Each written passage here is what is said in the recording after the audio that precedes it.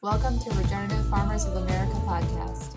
Hello, guys. I am so excited to have you today. We have Rachel and Brent. If you guys want to go ahead, tell us about your amazing farm and some of the enterprises that you guys are into. Okay, so we are Resilient Growers Farm. We chose that name just because we believe in being resilient for the main part, yeah. So we have 10 acres that we purchased last July. We are doing a basically 2-acre vegetable plot, and the rest is 8-acre livestock. And we go to the farmer's market. We have a CSA. So a majority, most of our sales are vegetables. We have a little bit on the side with the livestock, but livestock are mostly for fertilization. I love that. And I love that you guys are so new to this because you just have this way to say, all right, from start to finish, kind of what did you guys come into and do first? Like if someone was just getting started and you guys are starting over, kind of what are the big steps that you really started that garden plot? Okay, so I had this huge plan on how to start it. I was at the time farming on a 1-acre backyard market garden. And so I was kind of traveling from there to this farm. And this was a blank slate. This didn't have water, electric, it didn't have anything. So I pretty much started with a tarp. But before I got to the tarp, I ran my livestock on it for a little while, and this was in August, so it was pretty hot. There wasn't a lot of growing grass. I had 4 pigs and 3 sheep, and then about 30 chickens, and they were all together on my vegetable plot, the 2-acre section. So we had 4 different sections that I rotated them on. This was only for a period of about a month that I ran them on it. We brought in a ridiculous amount of food that we have a contract with the local food bank. We get about 3 pickup loads of food scraps a week. So that's partially what we were feeding our livestock, and then also grains too. Well, and then also alfalfa. So we were really focused on fertilizing that plot in a really quick manner because I really wanted to get cover crop in the first week of September. And I needed to tarp it 4 weeks in between that time. So it was a very fast step-by-step process. I feel like running the livestock on it was really cool.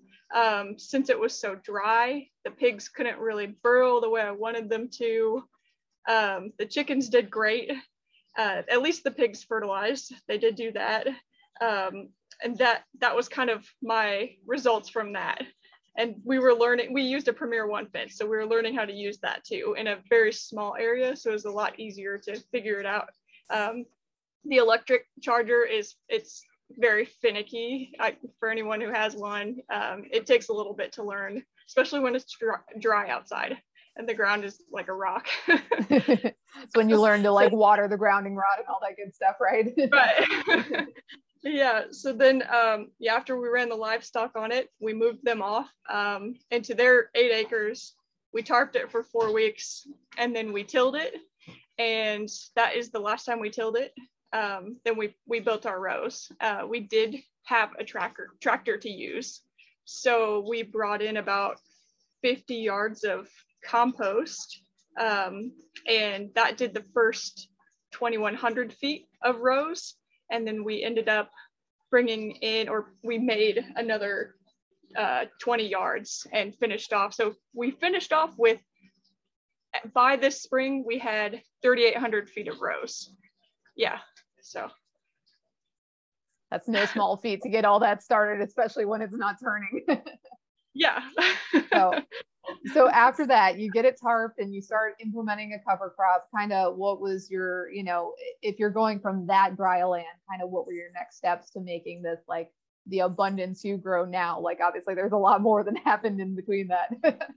Yeah. So it started off super dry, and then it was very dry when we tilled it. That's not ideal. There was dust flying up, but I knew I had to get the cover crop in September to get it. I did oats and peas. it turned out great. And this was after we laid the compost down. So we did 3 inches of compost on all of the rows, and got the cover crop established. And we didn't actually plant vegetables in it until that early spring. So we let the cover crop just we let it sit for that period of time. And I think that helped tremendously. That initial first 6 months, if you just start with veggies right away, it's almost like nothing is ready for that to happen. Right. Yeah. So tell me the other tips and tricks. Obviously, you have a huge livestock integration. Like, what are kind of the things that you help to get it from just absolutely like bare soil, not going to grow anything? You know, I'm sure the first couple vegetables were stunted. And what kind of things did you do, closed cycle especially, to really start building up that soil quality? So we just tilled it that one time. And then since then, we only broad fork. We will add compost when we feel like we need it, but for the most part it is adding like blood meal or alfalfa meal, something that can kind of boost the nitrogen, but we actually have not added compost since last fall. That's awesome. Yeah. Yeah, we're planning on doing it again here soon, but 70 yards of compost is a lot of labor, so we just need time. Yeah, honestly, just deep composting, like she said, those a little bit of nitrogen when we feel like we need it, but and we try not to ask too much of the rows too. We don't we will do cover crops, you know, every other cash crop around there. Yes. And you guys grow so much, right? So do you want to kind of talk a little bit what companions you guys specialize in? Or like, I just feel like you guys are producing so much for such a small amount of acreage. Yeah, it's we after this drought, we don't feel like that, but but when the season is right, yeah, we feel like it's so kind of what our goal is to grow is always have diversity and always have a balance. And also while you're trying to do that, have the right produce for marketing too. You have to answer to your customers first and foremost. Like, it's not, if you're going to grow it, it's not going to sell. There's no reason to grow it. So yeah, that's the first part of our plan is what can we grow that is, we know for sure is going to sell, that we know we can grow, because this is our first year growing on this plot. So we didn't know what to expect. And we did run into several issues with, it rained 7 inches in 1 week, and we had flooding in a small section of the plot we didn't think we would have flooding in. And what do you know, we planted carrots there. So it kind of how our game plan is, if we grow a diversity of crops, we know for sure that not all of them are going to survive. So hopefully a high enough percentage of them will survive that we're going to make it. we do kind of play a numbers game. Yes. But there was a period we started on leased land. And I feel like that was really important starting out, because we were it was our introduction to the market. We started going to market. We kind of figured out the demand and what people were looking for, and we started to gain a customer base. And then only after we'd kind of built up our brand a little bit, we bought land then. So it kind of an easy, kind of a soft landing, if you will. But we do follow, to grow so much in such a small space. I learned how to farm through learning on other farms, but really I have, Curtis Stone and everybody that has written books on using every square foot possible, I have really taken to heart. So I do a lot of what they have taught. Daniel Mays was huge in his no-till book that I use a lot from that. Just there's so many, JM Fortier, I use some of his stuff. So I've kind of incorporated so many really great books into my farm. But it's, no farm is exactly the same. So you have to kind of take bits and pieces from everybody and make your own. There's no substitute for knowledge either. We like to say we have no book budget. Yeah. she particularly has no book budget, but thank goodness you have a spouse that feels that way, right? Yeah, no. It's the only thing we don't have a budget for. Well, if you spend $20-$30 on a book, and you can really, if you get one thing from it that's really valuable that you put into practice, it's completely worth it. Mm-hmm. And sometimes you buy a book and you walk away with nothing, and sometimes it's just full of information. And some of the farm courses are a little bit hard to justify in that regard. They're a little pricier. Rose Creek is farm course, very affordable, lots of great information in there, and yeah. I couldn't recommend it highly enough. So yeah, lots of books. We Instagram too. Instagram. Learn an insane amount of information on Instagram. Yeah, especially from your page too. Well, it's because you guys are there. Any other books you want to add to that list? Like, I feel like you guys have just there's so many good titles. Any other ones that kind of come to mind before we move on to other stuff? What other ones? I have an entire bookshelf. The Rodale Book of Composting is amazing. That's like book number 1. Yeah. I feel like, yeah. I knew I meant to have a list of books because the Bio-Integrated Farm. Yes. That's a great one. Yes. Yeah. By Sean Jadrnick. That one's great. And then you kind of get into the livestock grazing. That's a whole other group of books. That's a whole other kettle of fish. Yeah. I love it. So tell me a little bit about closed cycle, because obviously inputs are a big deal and all that stuff. Tell me what kind of steps you guys have really embraced the closed cycle loop with your livestock integration, especially to benefit the garden. Okay, that's been my biggest thing here is and it's crazy how everything has worked out, like the pandemic and then the lack of fertilizer, exporting and importing, and it's crazy how it's all speeding up really quick. But the whole goal is to be resilient in that we can afford to live kind of separated from having to bring in a lot of resources, and doing that with biology for the most part. So we try to use what would normally be considered waste, like the food bank scraps. This is basically good produce. My pigs and chickens get a higher diversity of vegetables and fruits than I do every week. It's crazy. My truck is full of every kind of fruit and vegetable you can think of every week. Just last Thursday, I got 900 pounds of peaches. I mean, things that wow.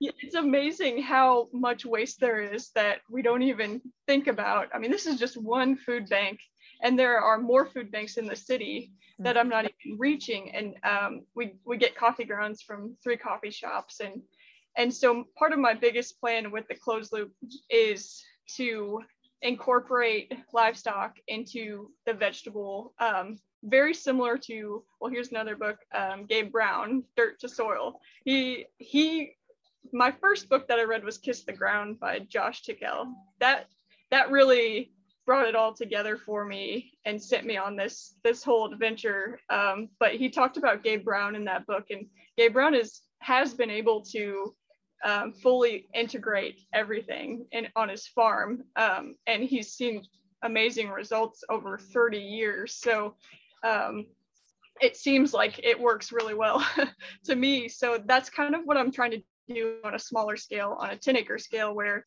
I have 50 100-foot beds, and then we'll build another 50 100-foot beds, and we will give 50 of those rows a break every year. And at the beginning of that year, we'll graze our sheep on it and our chickens and ducks, and then we'll have cover crop on it.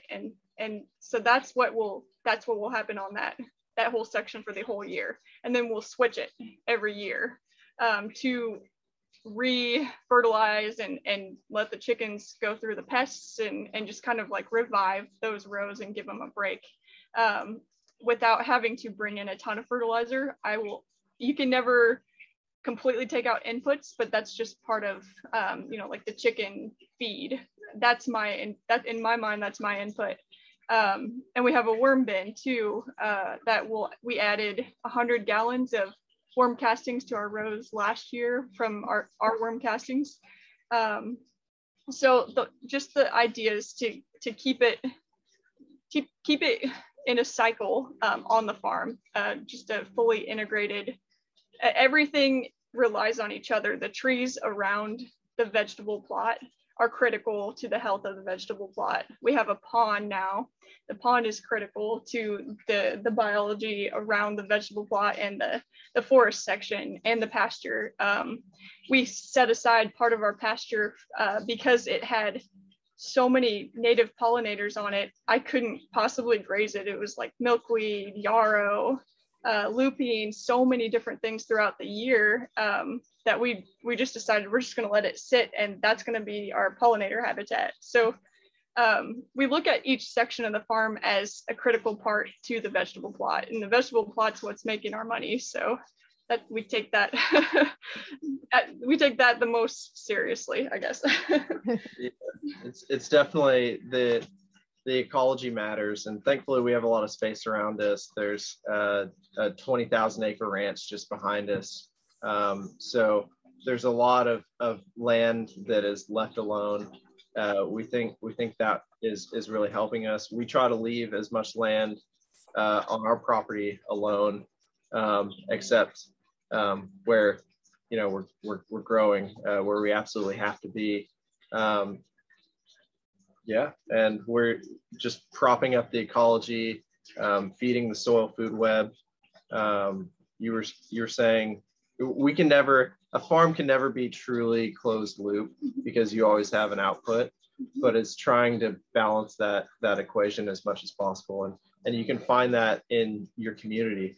Like with you can interrupt a waste stream, find some organic waste that would be going to the landfill, which is a shame, but interrupt that, take it, repurpose it, make your own compost and feed it into your farm and balance the equation. So that's what we try to do. It's a lot of work to make compost. It is so much work to make compost, but and all that food, you just get such a small pile. Oh yeah, it breaks down. Yeah. Well, the stress, right, from knowing how much it took to grow that food, like personally, and understanding like the math, and then you're like, okay, here's my little handful of gold at the end of it. It's okay, however long. So what's kind of your tips to people on composting? Like, what are kind of some of the major screw ups or things like that you wish you had done differently, and the gold at the end of it that makes it so good? Okay. We really try to keep it as simple as possible. Just balancing, trying to balance the carbon and nitrogen in the inputs, which if you have a diversity of inputs, it's not super straightforward, but you take your best crack at it and you do what you can. I mean, if you're bringing in all manure, you kind of know, you can be more scientific about how many wood chips you add or whatever, but for us we just do our best with trying to balance our ratios, and we just do windrows. And make verify, check that they heat up and they get to temperature. National Organic practices, they say it has to be mixed and managed, so that everything reaches temperature. So we just do that. We flip it with a tractor bucket, and it's pretty stupid simple. The hardest part is just collecting. We do run our layers on it for a period of time. We have been lately, and then we let it cure for at least 6 months. So the pile that they're on now we won't use till next fall, but that's just part of how we add the nitrogen. Is kind of our thoughts. They really help break it down Yeah. too. They'll take a windrow and just flatten it. In just a couple of days. Yeah. You have the beautiful mounds and piles, and then chickens come, and then it's all gone, right? Where'd my compost go? Yeah. What's your time frame on the chicken manure integration? So obviously, like, their poop is much hotter. Do you guys give it that full length of time? Do you find the integration in compost helps? What's your time frame on that? I think so far I have not used my compost piles that the chickens have been on yet. I really want to wait a year if I can to really let it sit. I think the rules are 6 months at least, right? 180 days. For 90 and 120. Oh, okay, there you go. 90 days for crops that don't touch the ground, like tomatoes, and 120 days for, root crops or something that's on the ground. So you guys are giving it like a couple like extra months and really let it sit. Yeah, it just seems like and the mulch, the wood chips that we get from the city, they take quite a while to break down. And if we've found, especially brassicas, if you're too woody, your compost is too woody, they can struggle a bit. We've seen it a few times, and we think that's. We've been a little overly ambitious with some of the compost that's been a little woody and hasn't broken down yet. And the tribal knowledge, right, is that nitrogen is being tied up by the carbon breaking down. And we've seen that firsthand, unfortunately. And the ratio between mycorrhizal and bacteria can be a little bit higher. Mycorrhizal higher than bacteria with brassicas. I've heard that. That can kind of mess them up a little bit, but we've had some seriously stunted broccolis and we learned our lesson. So I'd be fine with just letting it sit for longer just to make sure that breaks down. And that's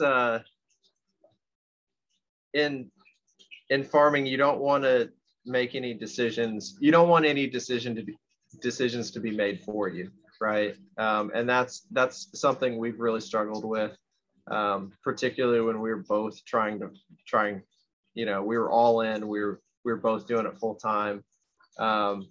We did a lot of things maybe we shouldn't have done because we felt like we had to, because we had no other choice and we needed to do it. And it was our livelihood, it was our income. And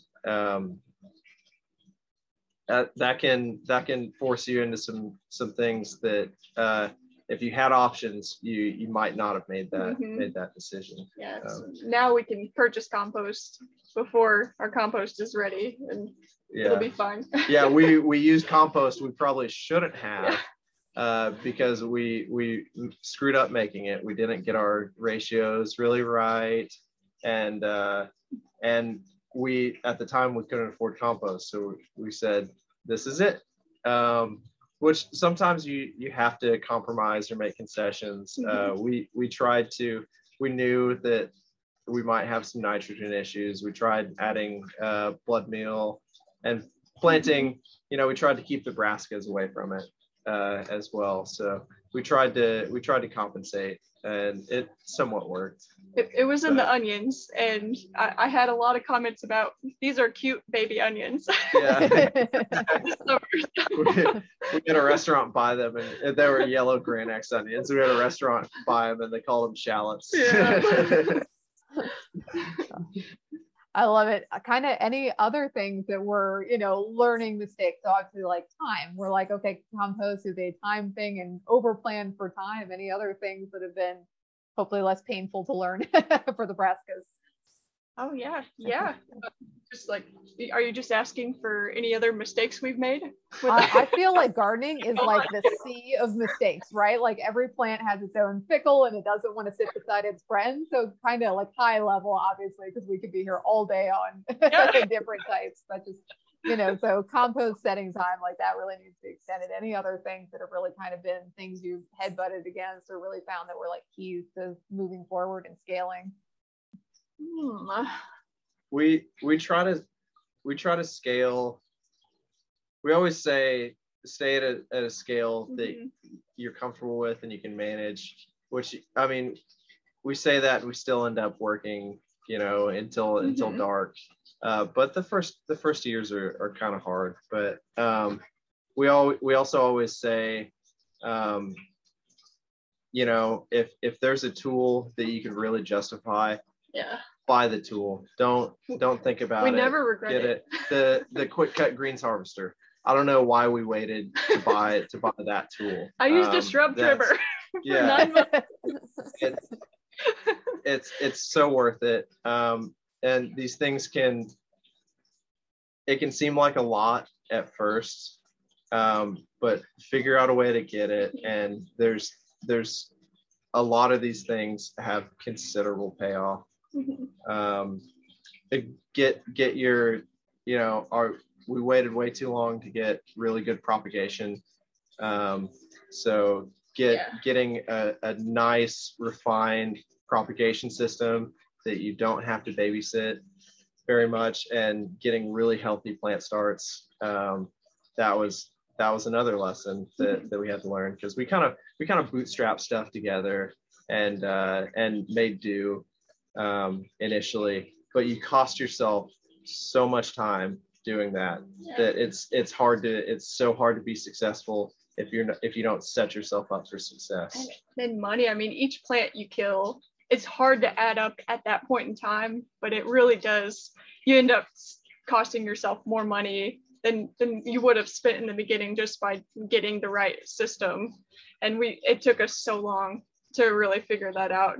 And another one is the irrigation system. We took this irrigation system we had and Frankensteined it together here.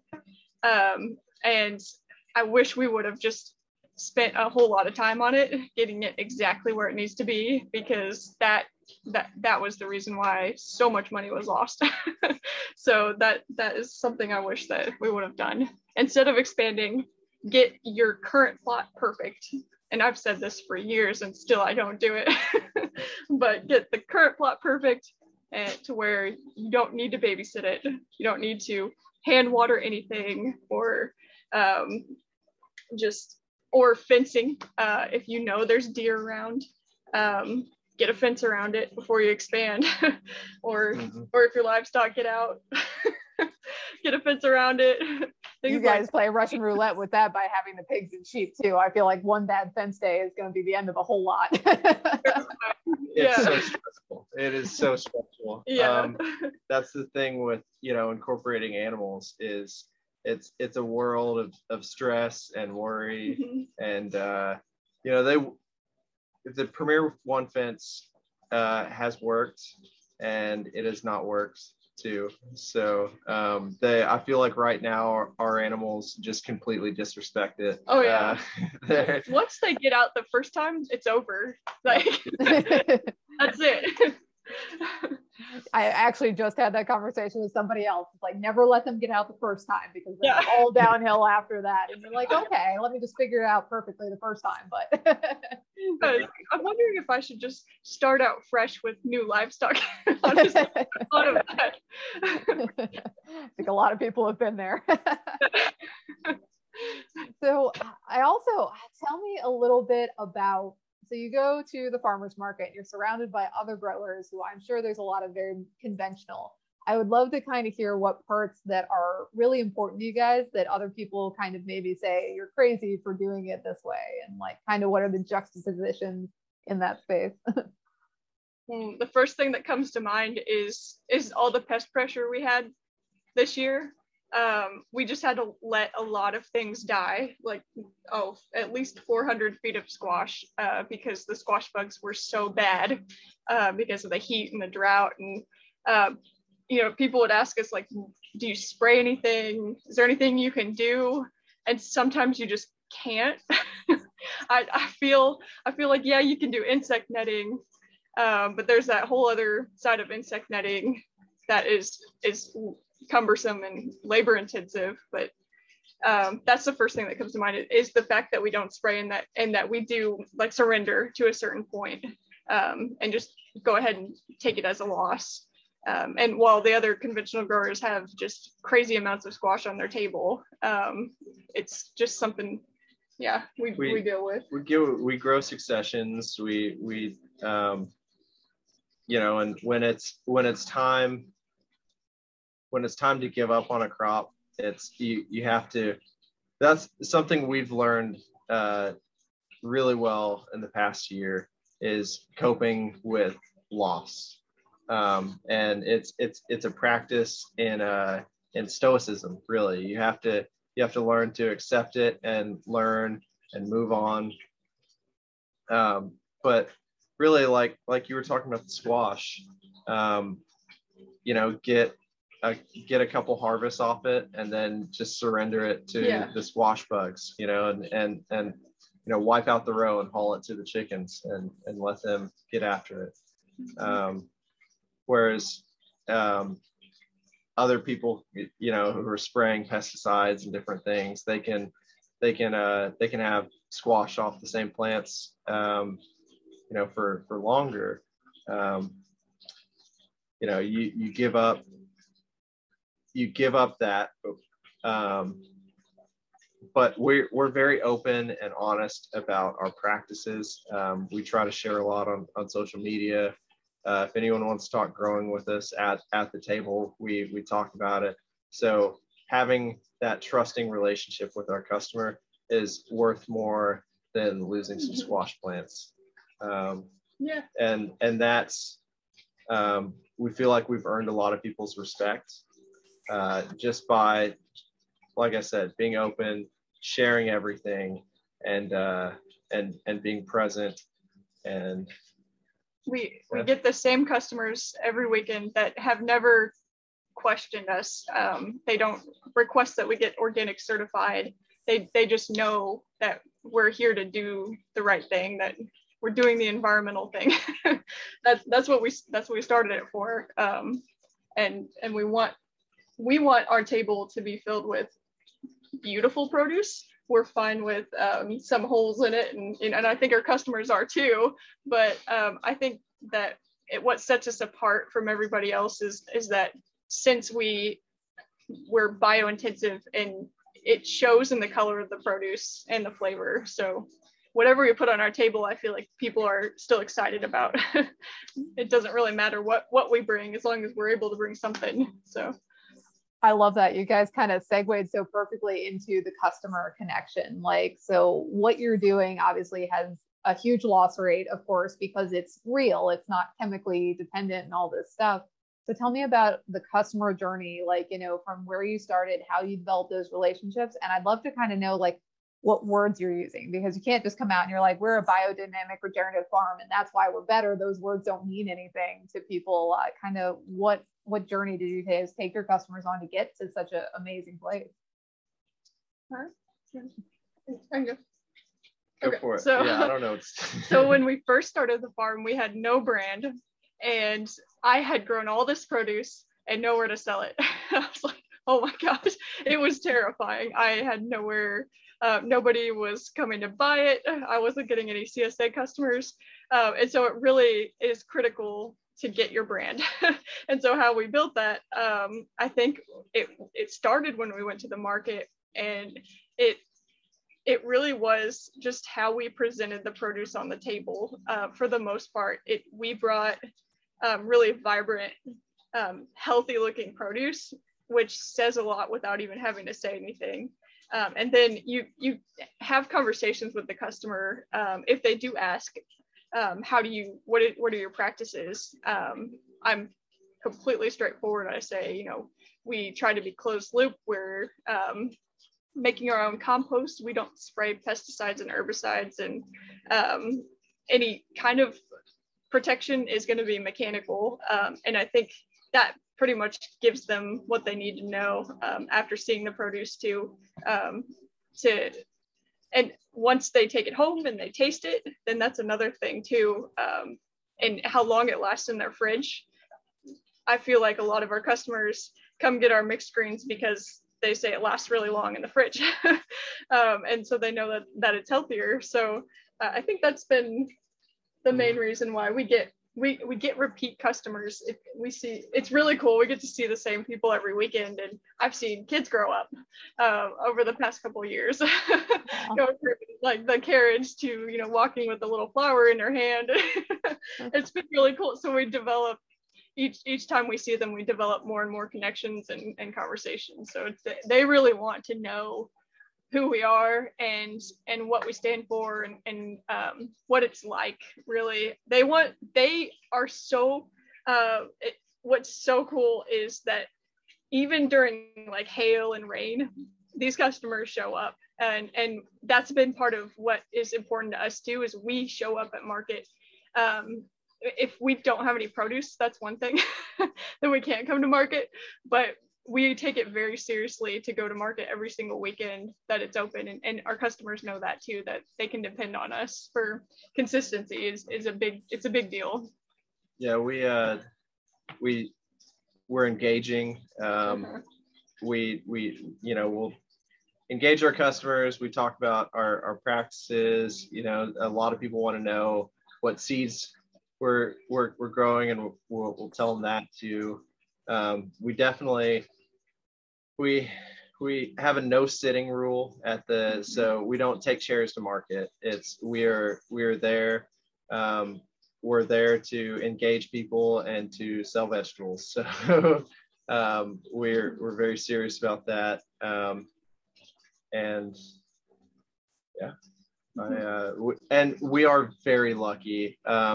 We didn't do a lot of market research before we got into this. We just sort of dove in, and we definitely could have, but we lucked into, we have a really great market with a great community behind it that is really passionate about buying local. And we came in at just the right time. Yeah. I feel like that's something we could have done a lot better, but we definitely lucked into. But going to the farmer's market, knowing who else is there, because you definitely want to be unique at the farmer's market. I think Curtis Stone mentioned something about that one time is if you go into a market, into a saturated market, you're probably going to struggle as a first year grower, and you might not make it to a second year grower. So kind of having that edge of being unique in your market, which there was a fantastic local farm that just so happened to go to a CSA only, right? So they quit the farmers market right as we came in. So we were able to fill that void. We were incredibly lucky. We had a lot of their customers that were looking for someone else to replace that in their weekly grocery allotment. So and we filled right in. Yeah. We did our best. We're still doing our best. We try to have a full table every Saturday. We harvest on Fridays exclusively, so it's always next day fresh, and I think that really shows as well. And we take recommendations too. Like if a customer is looking for something, we usually take note of it and we'll grow it the next season or try to. There's been a couple that, like French sorrel. I had a customer that said, "You need to grow this. It's really cool." And I did it this spring, and it turned out to be very lucrative, and everyone got excited about it, and nobody else had it. So it grows like a weed. Yeah. We tried to kill it. We couldn't. We tried to terminate it like twice, and it just kept growing back. But every time it would grow back, and it was vibrant and healthy, and it tasted great. And toddlers like it. Yeah. Yeah. We had a toddler just sitting there eating it out of the bag at our table. Yeah, it's great. If only cash crops grew in like that all the time, right? I know. Yeah. So that's kind of my last question to you is, that's a gray area, right? Like you can grow all these like amazing, exotic, very cool plants. And is it just customer recommendations that you pick those up? How do you kind of make those choices between traditional, conventional, and some of the kind of neater things out there that are a little bit of a wild card? Yeah. Well, we definitely, every year we kind of tailor the list a little bit, and it's going to be unique to everyone. And if you're a new grower and you're starting out, you really just want to go and pay attention to, you know, what's at the market and kind of take note of what's out there. But this year we really, initially our first year, we grew everything, right? all the exotic stuff and everything that looked interesting, and we just threw the kitchen sink at it. And then this year we really tried to narrow it down, look at the value of each crop, look at the value per square foot. And we also made a rule that for every, what was it, four? For every four consistent crops that we knew would be, that we were confident of their success and we knew they were going to be valuable, we would try something, right? So setting those rules for yourself, or else you can get really carried away with, ooh, this squash looks fun, and I'm gonna try this and that, and pretty much like your entire seed budget is spent on, you know, things that may or may not contribute to your success. So but you want to try those things, because there might be gold there. You might strike gold with something, and it really connects with your customer base, and everyone loves it, and it grows really well in your soil, and you just never know. So you want to try new things, but you need a consistent foundation to build off of. So that's kind of our current rule is we have our consistency, and then we have our wild cards that we throw in there. Balance. Yeah, that's all about balance. I love it. Well, there are so many people that are coming into this space. What would be your words of wisdom to people who have either done this as a hobby and are thinking of growing, or people who are new to this? Like, what are your words of wisdom? It's really hard, and you're gonna want to give up many times, but don't, because there are people doing it successfully out there, and so can you. I have to tell myself that a lot. I would say it's really hard to do alone. It's really hard for one person. You have to be a special kind of person to be able to do this alone. You need a skill set that is so varied, that includes so many things.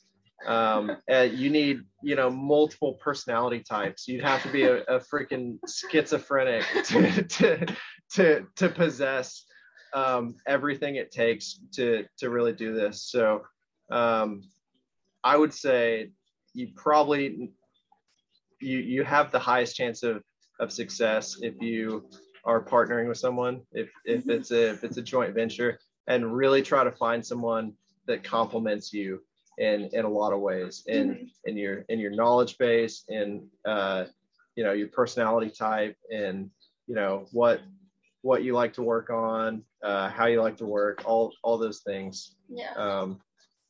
There's a partnership podcast, right? On partnerships. It's connected to the no-till, I think, but there's many farms out there who have partnered and made it work. So you don't necessarily have to start your farm from the ground up.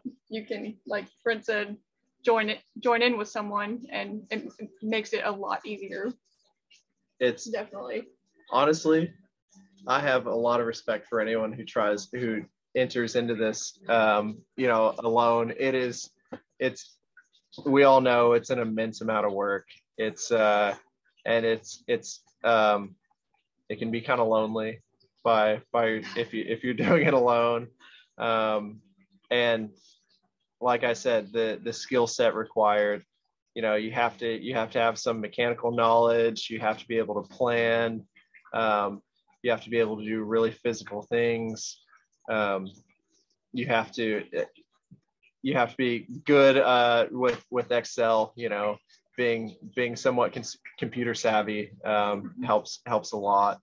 You have to have marketing. You have to be able to market yourself and do the whole business side of things. So it's a lot for one person.